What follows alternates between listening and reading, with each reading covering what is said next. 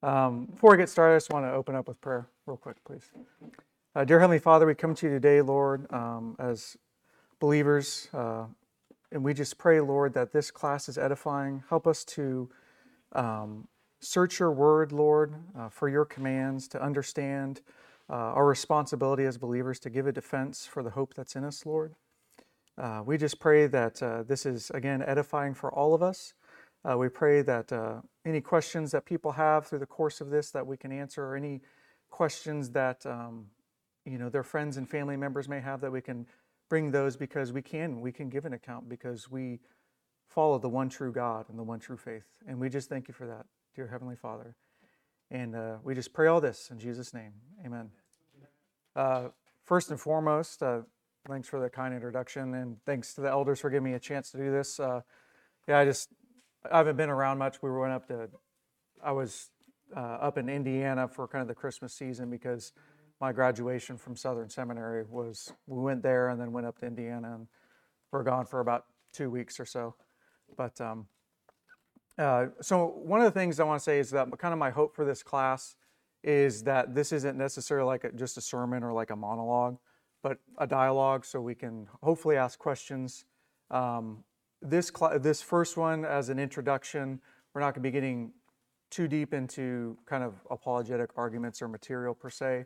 I just want to kind of lay the groundwork, a proper understanding of what apologetics is, what it looks like, and what the Bible has to say about it. So going forward, this can be the introduction. Kind of the next class or two is going to be talking about truth and how we can know that there's absolute truth, the trustworthiness of the New Testament, and then going in and talking about what you call the veracity of the New Testament, and how we can know the things and the claims of Christianity, of Jesus' life, death, and resurrection. We can trust in that, and that we can know it's true not just through belief in it, but through rooted in historical, factual evidence. So that's going to be, and then at the end of it, we're going to kind of finish up with what we would call the problem of evil, or understanding of the evil and suffering in the world. And as we go through, again, I want you to ask questions on kind of the subject matter that we're talking about.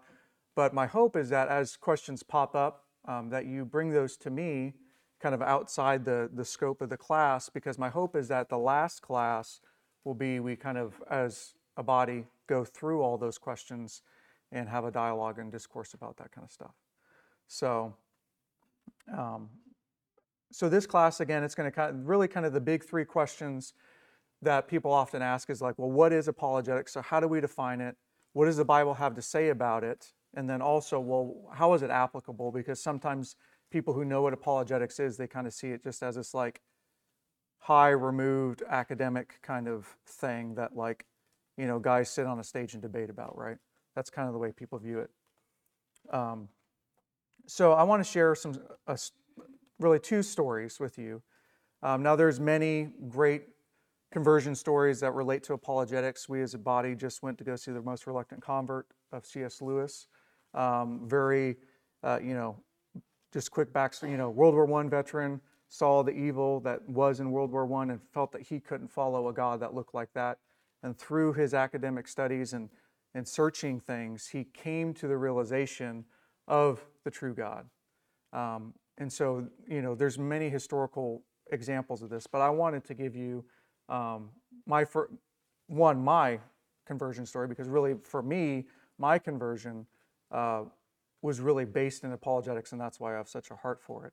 And I'm going to save the second story for the last part of this.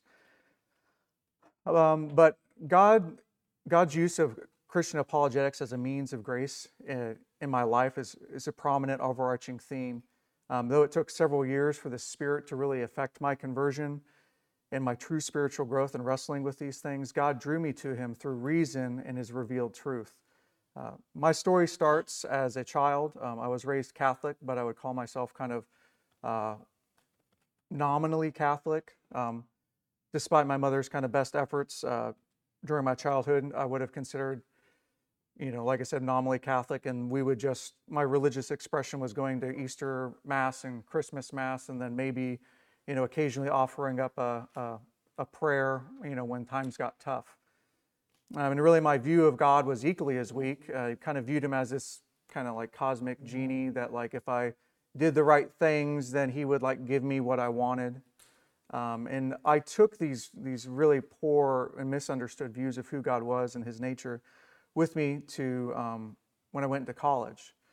And so I really abandoned any faith that I had. My undergraduate, I was a philosophy major, and I kind of just a cursory kind of shallow view of looking at these human types of philosophies, I kind of walked away from any faith that I had.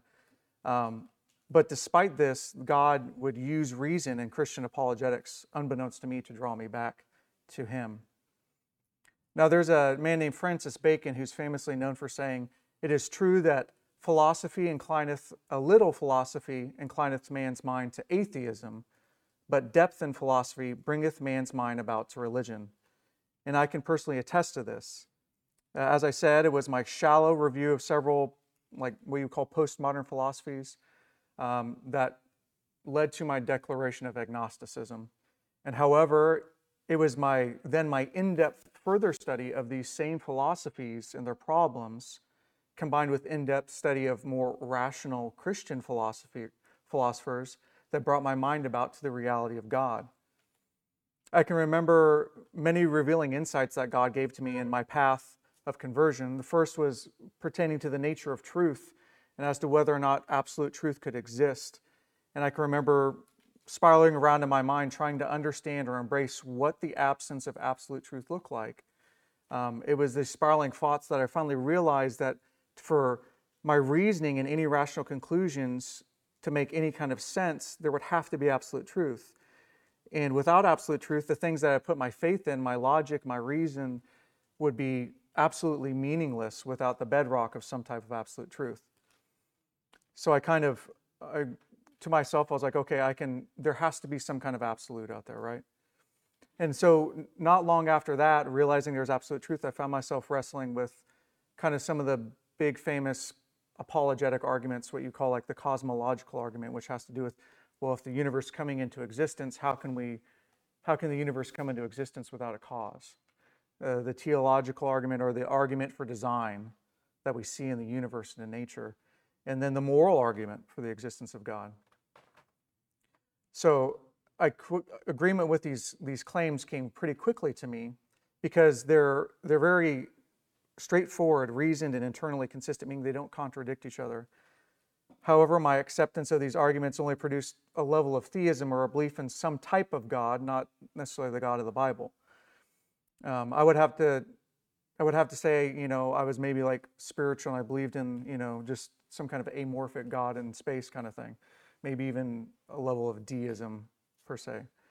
But God wouldn't let me stay there for long. I began to look into world religions and their belief systems and what they say about their nature of truth and reality.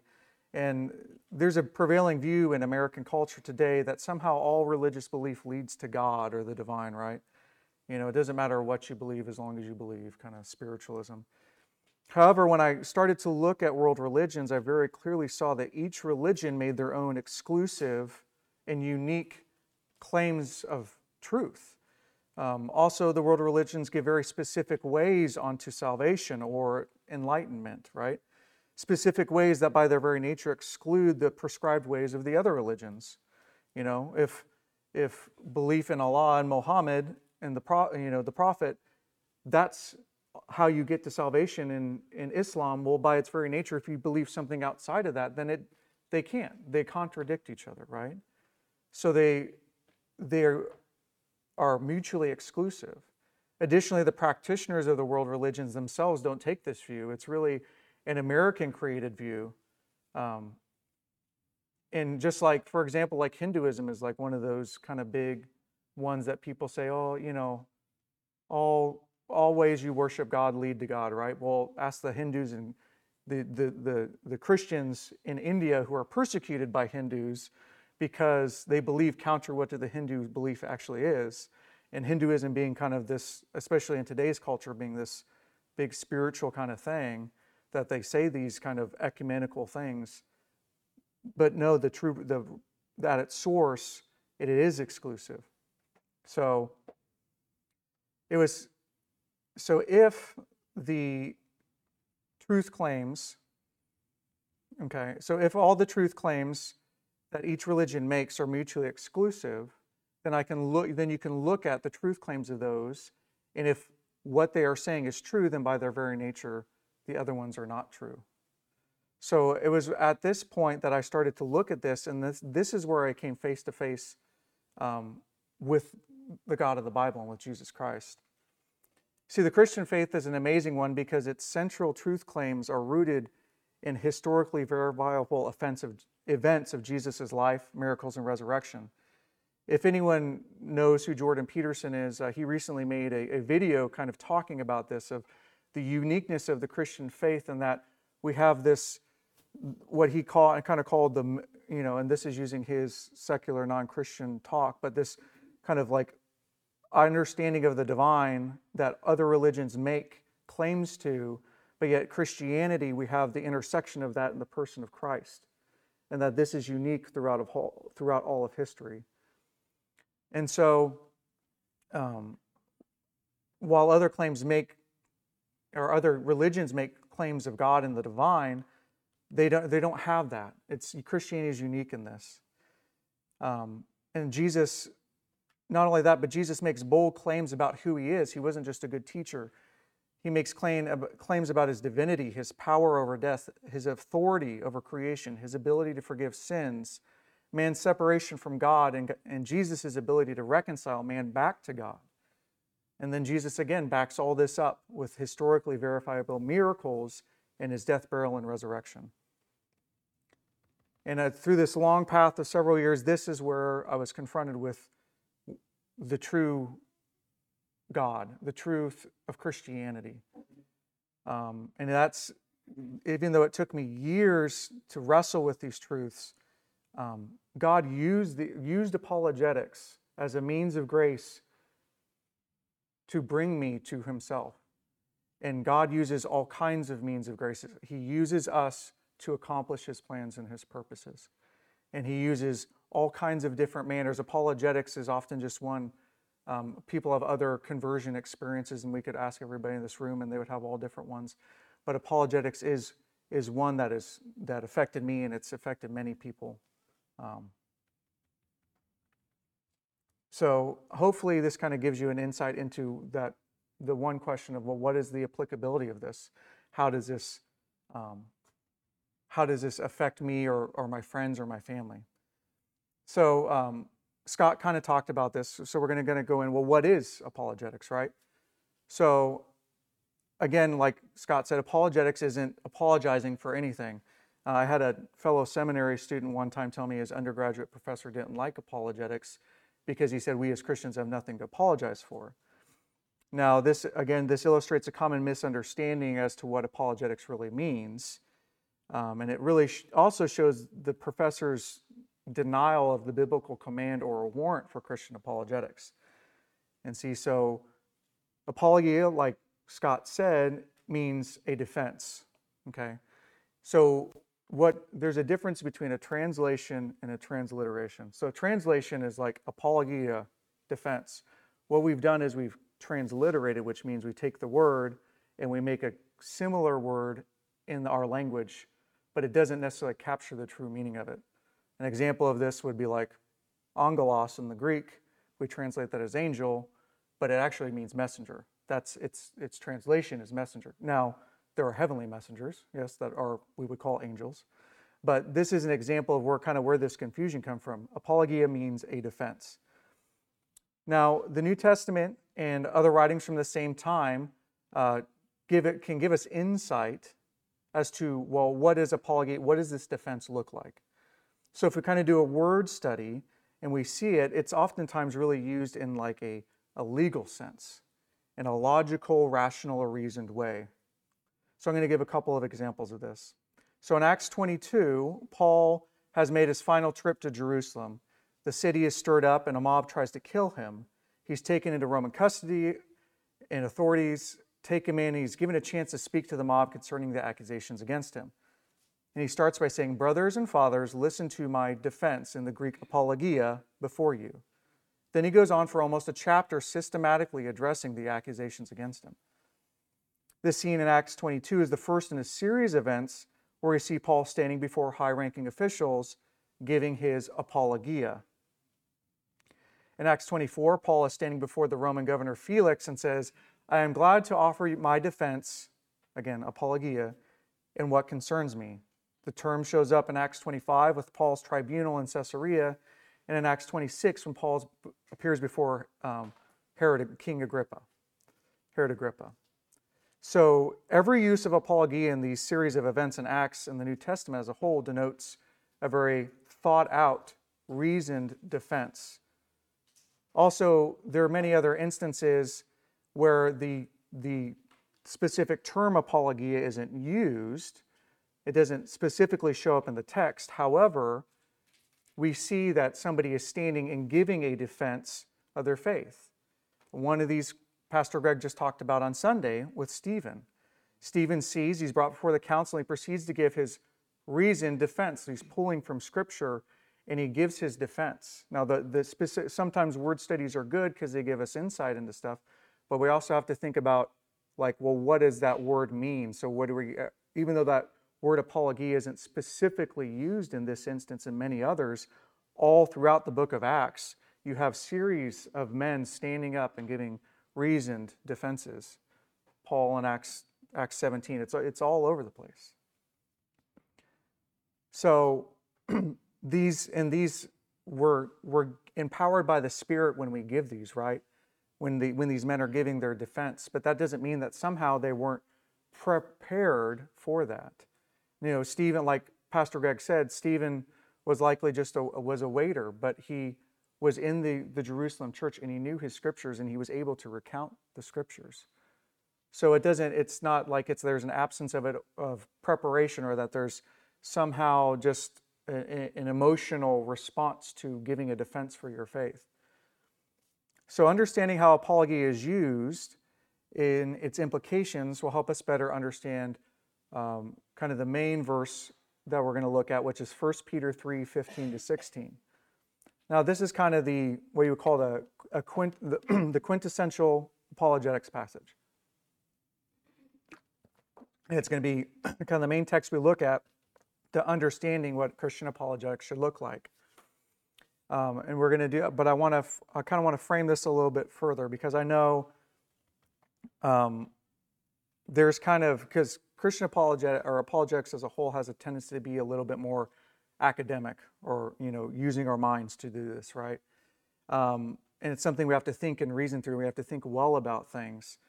And to this, some people might object. Some will say, well, the Christian walk doesn't entail, such pursuits, that somehow Christianity is about an experiential faith, or that it's just about being spiritual or being, emotionally invested in it.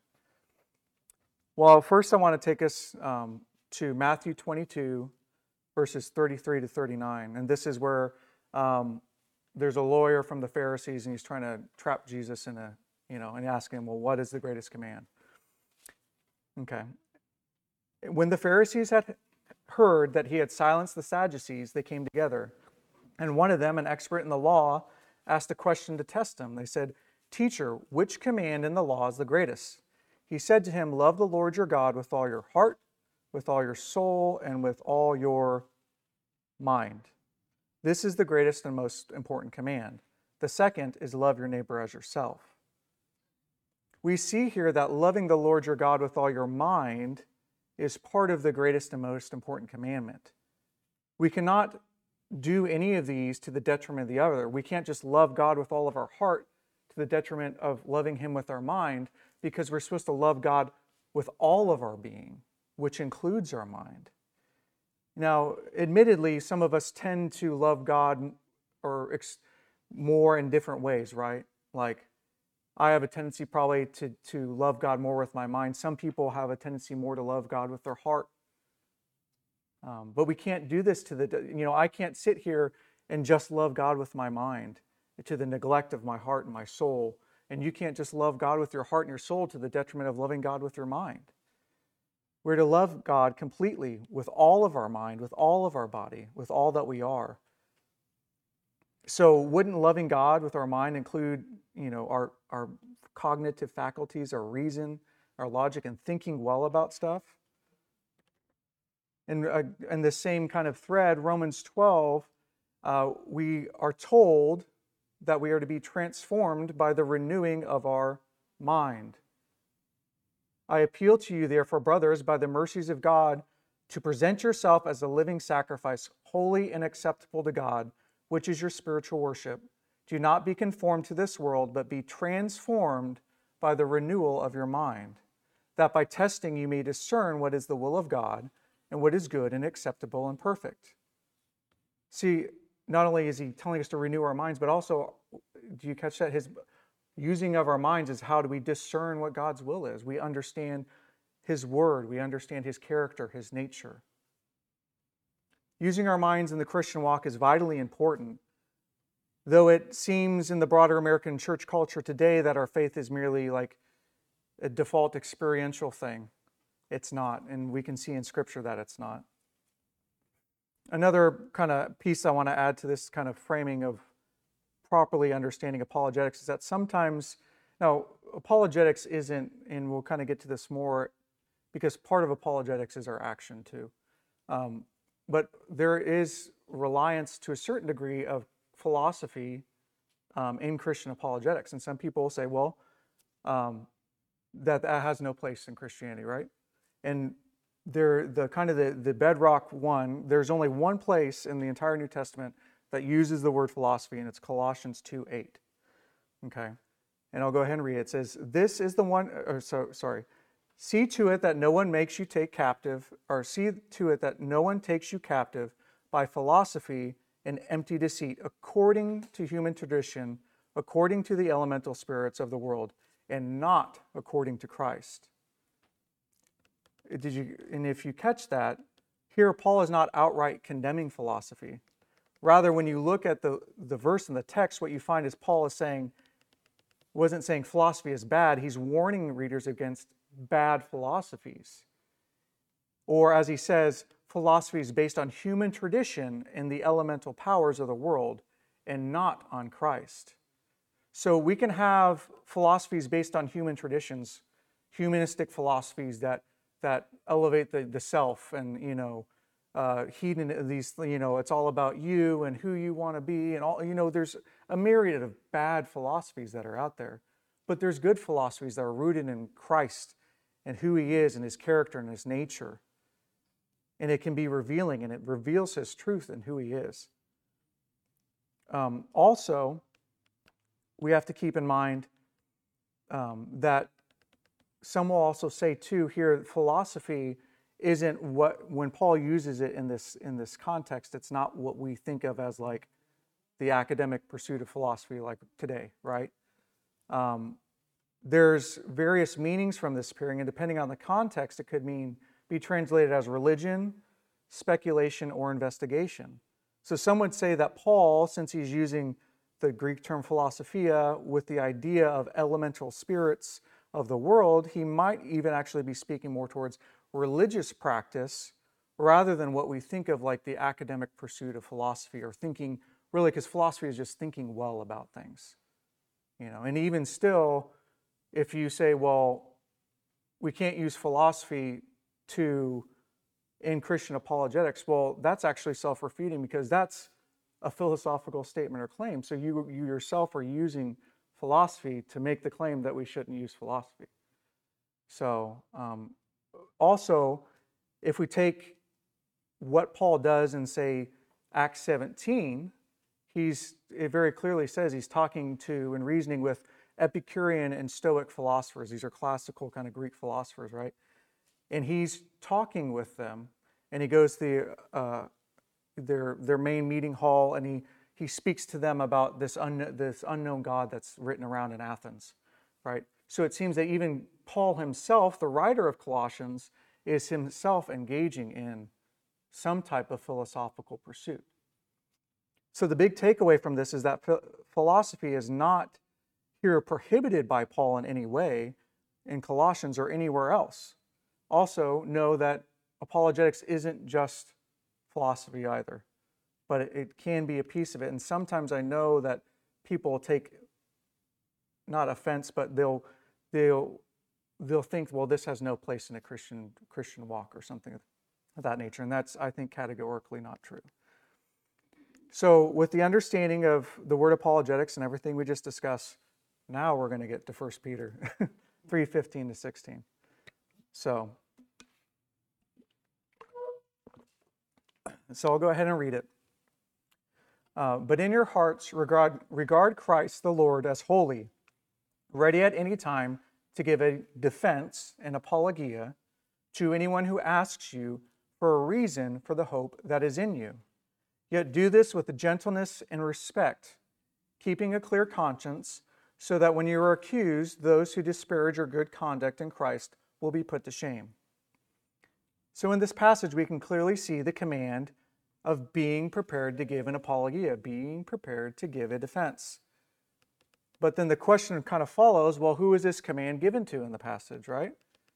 Now, we all know that Paul wrote what they call pastoral epistles, that like 1st and 2nd Timothy and Titus. And these are directed towards the leaders of the church, right? However, this is not what we have here in 1 Peter. Peter tells us at the start of this text who he is writing to. And I'll go ahead and read verses 1 and 2, or chapter 1, verses 1 and 2. Peter, an apostle of Jesus Christ, to those chosen, living in exiles, dispersed abroad in Pontus, Galatia, Cappadocia, Asia, and Bithynia, chosen according to the foreknowledge of God the Father, through the sanctifying work of the Spirit, to be obedient and to be sprinkled with the blood of Jesus Christ. May grace and peace be multiplied to you. So Peter is not writing to just leaders here. He's writing to a whole host of believers. This in turn means the command to be prepared to give a defense in 1 Peter 3:15 is a command to all of us. It's not, apologetics is not just the job of, seminary students or pastors and elders or, the most mature Christians. Rather, it's the job of the whole church. Now, there's a Christian apologist named J. Warner Wallace. He was raised Mormon. He was a LA cop, and he came to faith in Christ through apologetics and stuff. And he has an interesting book called Cold Case Christianity, where he kind of looks at the witnesses' accounts. And he has a saying, I always like to use it because it makes sense to me, because it kind of shows how we have a tendency to think about apologetics in the church. He says, we don't need another $1 million apologist. We don't need another C.S. Lewis. What we need is we need 1 million $1 apologists. Okay, so you don't need to be. The church doesn't need another C.S. Lewis, or I'm not going to say Ravi Zacharias. There's some bad stuff that came out about Ravi. Anyway, but we don't need another C.S. Lewis. We don't need another J. Warner Wallace. We don't need these guys that think they have all the answers and they've got it all figured out, and they read all the books and everything like that. What we need is people who are able to defend their faith and then go out and be able to do that. Because see, apologetics is an important part of sharing the gospel, which will be this is the next part that I want to illustrate to you in unpacking of this verse. Now, central to understanding what our apologetic would look like is what our defense is rooted in, okay? So give a defense to anyone who asks for the reason for the hope that is in you. So our defense is centered in our hope. Well, what's our hope? 1 Peter 3:1-3 tells us, blessed be the Lord, or blessed be God and Father of our Lord Jesus Christ. Because of his great mercy, he has given us new birth into a living hope through the resurrection of Jesus Christ from the dead. So our hope in turn and our apologetics are centered in the resurrection, the new life, and eternal assurance that is found through Christ's completed work on the cross. Our defense or apologetic is not just arguing for the sake of arguing. Not only is the gospel the center, but also we are called, as we see in verse 16, to give our defense in all gentleness and kindness. You see, apologetics is a means of grace. The true power is in the gospel. It's not in our arguments. It's just a means that God uses to remove barriers for people. In this way, too, apologetics and evangelism are two sides of the same coin.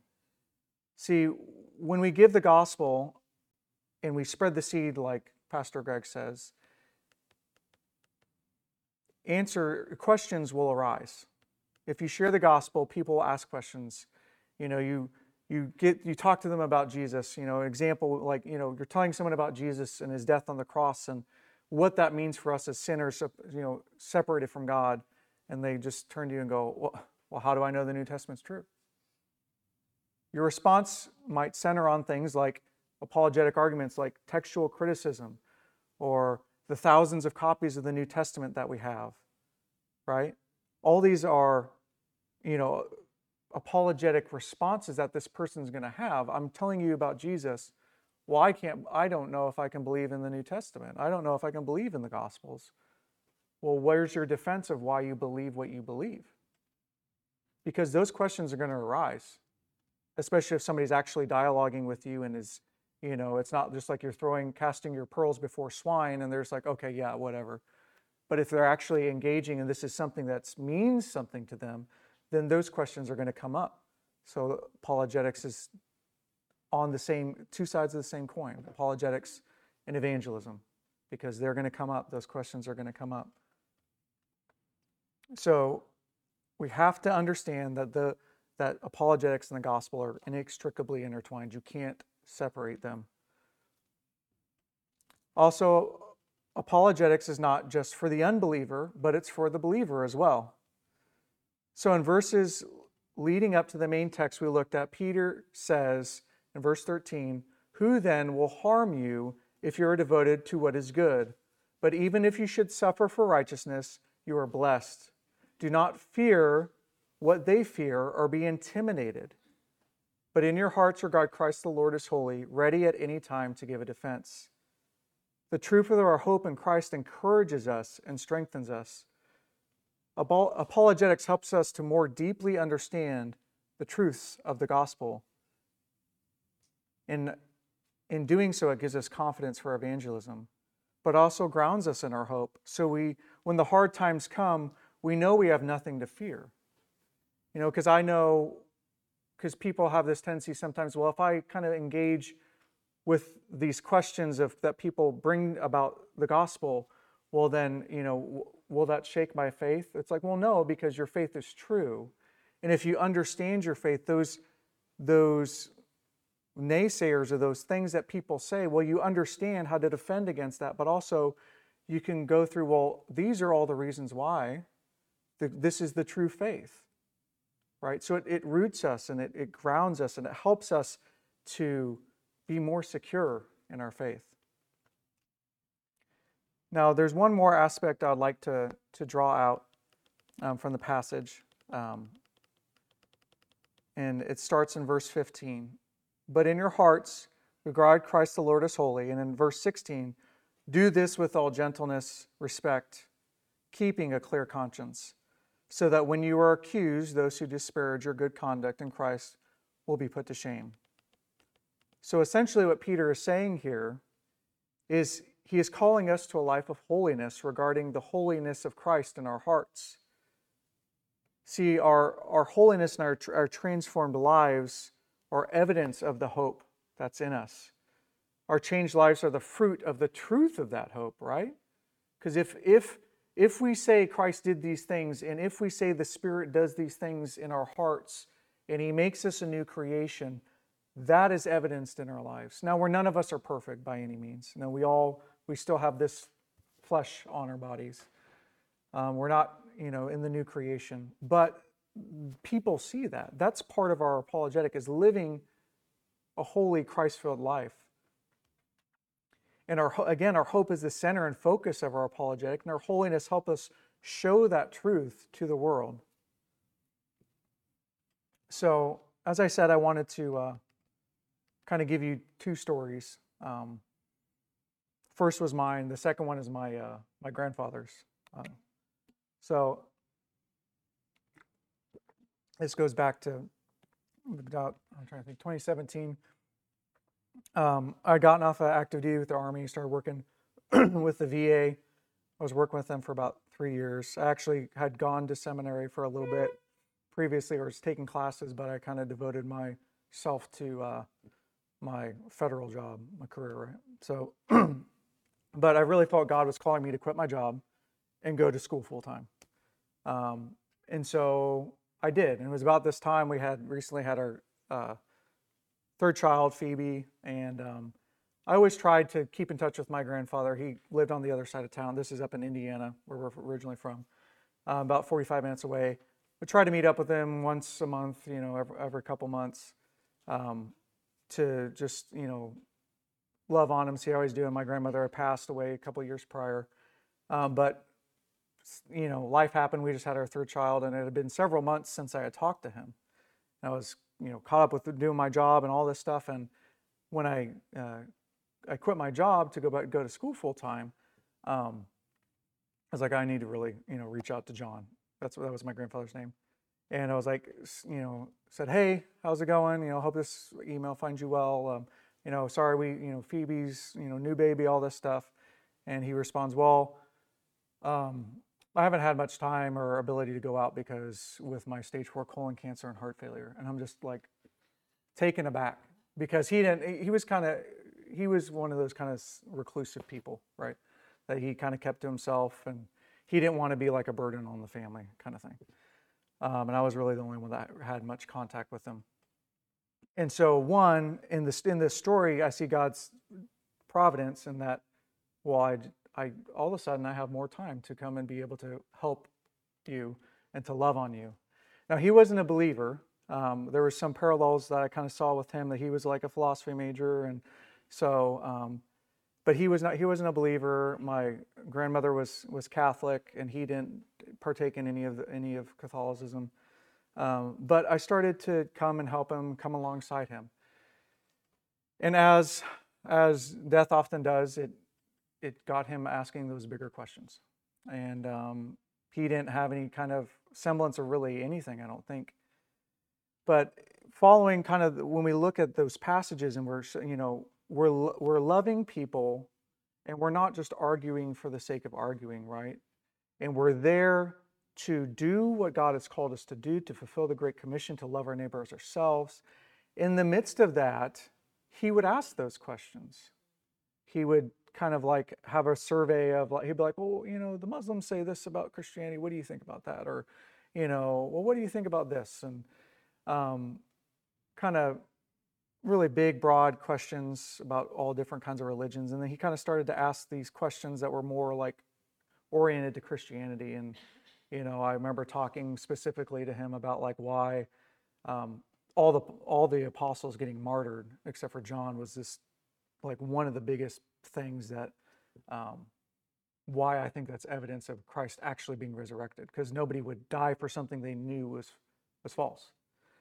And so he would kind of seem like, okay, and that kind of was the end of the conversation. Usually that's how it happened. He would ask a question, I'd be driving him to his appointment, kind of thing. So he calls me one day and he's like, well, I'm starting to kind of get a little bit weaker. I feel, like maybe the end's kind of coming. And really prior, I forgot one piece. Right before this, when he was asking these kinds of questions, and it was like, if anybody's ever read The Case for Christ, it was like those questions of like, well, how can I trust the New Testament? How can I trust the Gospels? All this kind of stuff. So I gave him the book. And as I would come to his house, because he was in his chair, he had the book right by the side of his bed, or by his chair, and I would see his bookmark kind of going down. So he's reading The Case for Christ. And he gave me this, so I gave him the book, and then a couple, I don't know, maybe it was like a month or two after that was when he gave me this call. And we were sitting there, we're talking about different stuff and, squaring things away. And I see, his bookmark, I think he finished it, it's at the bottom, right? And I was like, well, hey, John, I see you've been reading, is there any questions that you had? And he looked at me, and this is a man who is not a church-going person, and so he didn't have the the Christianese kind of response, but he took a pause and he said, I want to congratulate you on your first convert. And now I'm like sitting here in my mind, I don't want to be like, well, actually, it wasn't me. It was the whole, I don't like this, like this whole, it's the Holy Spirit. It's working on you, and it's God. God saves you. It's nothing I did. This kind of thing. And I talked with him, and he confessed faith in Christ. And about a week and a half later, he passed away. And so, one, that shows his plan and his divine purposes and his orienting and putting things together. But also, two, it shows the importance of how that apologetics can affect that people's hearts and how God uses. Again, it's not you, it's not how good you are at apologetics. It's God affecting. He uses all of us as means of grace, right? He uses us as a means to spread the gospel. God could just save who he wants to without any use of us. But he wants us to come in on his mission, right? He wants us to enter in on that joy. And that's the piece of it. That's part of it too, is that, getting to see God's glory in the midst of that. And I share that because also keep in mind that oftentimes when we share apologetics, or we go and evangelize people, we have the answers to those questions, and we answer them, we don't always see the fruit of that. It was such a blessing for me, because actually prior to all this happening, when I first started going to school and I was looking at apologetics, my pastor of the church I was at in Indianapolis area, he's like, well, have you ever, has apologetics ever have you ever seen any fruit come from that? And really what he was saying is have you ever converted anybody by, your apologetic arguments? And it's one of those things for me, for God, to invigorate me with what I was doing, for God to be like, yeah, this stuff, it has an effect. It works, I use this. This is something that he uses. And so keep that in mind too, is that as we go through and we talk with people, we don't always see the fruit of what we do. And oftentimes, with me, when I think back, it was years, maybe I had a dialogue with somebody that they didn't see any fruit, or, I never saw that person again, but they were able, God used them to provide me with the truth. And then I took that, put that in my mind, and then wrestled with it. And then, well, then here's the next question that I have. And so we don't always see it, but like Pastor Greg says, we're called to cast the seed, right? And if that's evangelism and apologetics are two sides of the same coin, if you're casting the seed, you're going to get the questions. So hopefully that's kind of lays out kind of what it is, what it's not, the biblical kind of warrant for it, and hopefully you can kind of see the applicability of it. So that's all I have. Let's go ahead and pray real quick. Dear Heavenly Father, we come to you today, Lord. We thank you for this meeting in this body. We thank you for the opportunity to come together and to search your word for the truth. We thank you that you use us, Lord, that you use us, are such broken beings that fail all the time, that you would choose us, that we would be saved by your grace, and that you would use us, that we can enter in on your mission and to see what you're doing in the world and to see your glorious work. So, Lord, we just we ask for blessings on everyone here. Please just bless our future meetings and time together, Lord. And we just thank you for your Son, Jesus. In his name we pray. Amen.